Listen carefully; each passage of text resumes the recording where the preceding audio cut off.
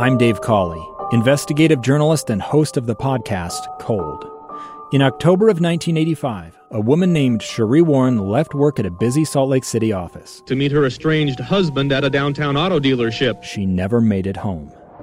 Sheree's car surfaced weeks later in Las Vegas. In the parking lot of a hotel casino. No one knows how it got there. Strange. It was strange. Both Sheree's estranged husband and her boyfriend raised suspicion for investigators. I kind of thought that he might have done something. But no arrests were ever made.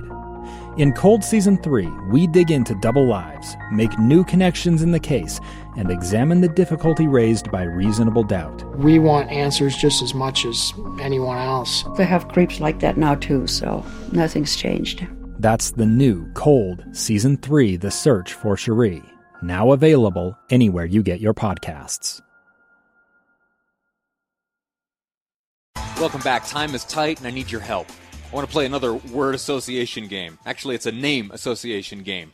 I'm going to say a name, and I want you to text me the first thought that you have. The text line is 57500. It's the Utah Community Credit Union text line. It's a wonderful way for you and I to interact. I also have a Facebook page. They made it for me here at KSL because I'm a big shot now. They gave me a radio show. I'm a talk show host. So if you wouldn't mind making your way over to Facebook, type in Lee Lonsberry. You'll see my little picture there with a logo for the program, live mic up in the corner. Click like, would you? And maybe share it with your friends. On that resource there, on the Facebook page, I try to post the information that supports all the segments that we bring to you each day. Producer Amy and I spend the mornings combing through the headlines, reaching out to our sources, and putting together a program which we hope is informative and entertaining and worthwhile as you make your choices of what to listen to. And we hope each day that what we bring to you is deserving of your attention. And there is more to gain at our Facebook page. If you'd be so kind to check that out, give it a like, and touch base there every once in a while. This morning I was on Facebook Live, and I was talking about Elon Musk. Talking specifically about a tweet that he shared just the other day after I was wrapping up here on the radio. I pulled up Twitter and I saw that Elon Musk had made quite a splash on Twitter. So if you would, just take a moment, share with me your thoughts on Elon Musk. More specifically, is this guy a hero or is he a villain? Is Elon Musk a hero or a villain? Share those thoughts with me either on Facebook or at 57500, the Utah Community Credit Union text line. Now, the text. Again, it was Monday afternoon, just after I had wrapped up chatting with you for a few hours here on the radio. Elon Musk sent the following text. It reads, Tesla is restarting production today against Alameda County rules. I will be on the line with everyone else. If anyone is arrested, I ask that it only be me. If anyone is arrested, I ask that it only be me. Now, it's interesting. You can analyze this in so many different ways. So many different ways to look at this. There is both defiance and nobility, possibly even stupidity and greed baked into this text. Tesla is restarting production today against Alameda County rules. Let's say you are one who adheres to the rules of Alameda County, or let's say you are one who looks to the county and the officials with whom they consult as the guide or as the steward of the advice and guidelines under which you live your life as we face this coronavirus. And here we have Elon Musk saying, not for me. I'm going to restart production. I'm going to push play on my factory. We're going to get back to work. And I know it's against what the county says is best for everyone, but we're doing it anyway. And if you, county officials, think that my behavior is so egregious or that the work being done here at this factory is so egregious and is such an offense to society, and you choose to arrest someone, know that I am on the line with everybody else, and I'd ask you to put those metal bracelets on me and haul me away, leave my people alone. That sounds noble. That sounds noble, right? I'm willing to be on the front lines. I'll lead from the front. Is he that kind of leader? Or is he putting everyone he's invited back onto the line in danger? Well, anyway, that was the Monday part of the story. There is now a Wednesday part of the story. Now, Elon Musk, you know who this is. He's an eccentric guy, tons of money, tons of companies. He wants to go to space. I think it was about a year and a half ago. He sent one of his electric cars into space. It was a wonderful thing, pretty cool. There was a robot in the driver's seat. Interesting dude. Interesting dude. The other day, I sat down with my wife, and she said, hey, do you know who Elon Musk is dating and with whom he's having a baby? Yeah, it's this Canadian artist. She's a musician.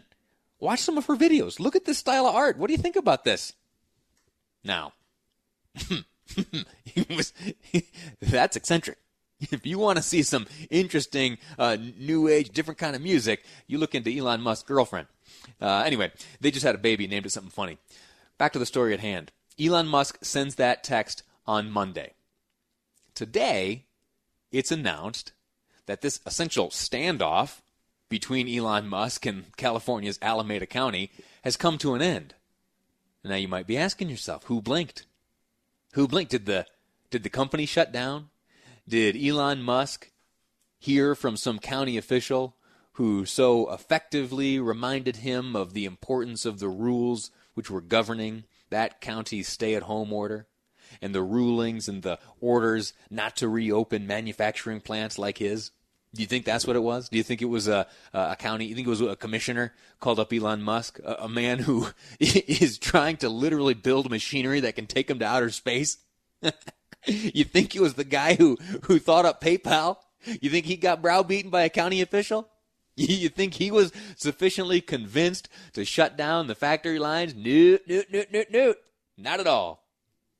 Elon Musk didn't blink. Alameda County blinked. In fact, the county has given its blessing for this factory of Mr. Musk's to reopen and for these Tesla automobiles to get back underway. Now, of course, to save some kind of face, they gave it blessing with certain conditions. This factory must maintain, quote, minimum business operations. Minimum business operations. What the heck does that mean? It's squishy enough it could mean anything. And the county asked that the factory implement additional safety recommendations. And the county said, "Go ahead, Tesla. You can open up as soon as next week." Now the factory's back open. Elon Musk has been there himself. Now this is fascinating because it gets back to that initial question of, is this a noble act or is it a reckless act? Is it noble that Mr. Musk, the eccentric billionaire CEO, would defy these orders, or is it reckless that he would put the safety of his workers behind his desire to earn money?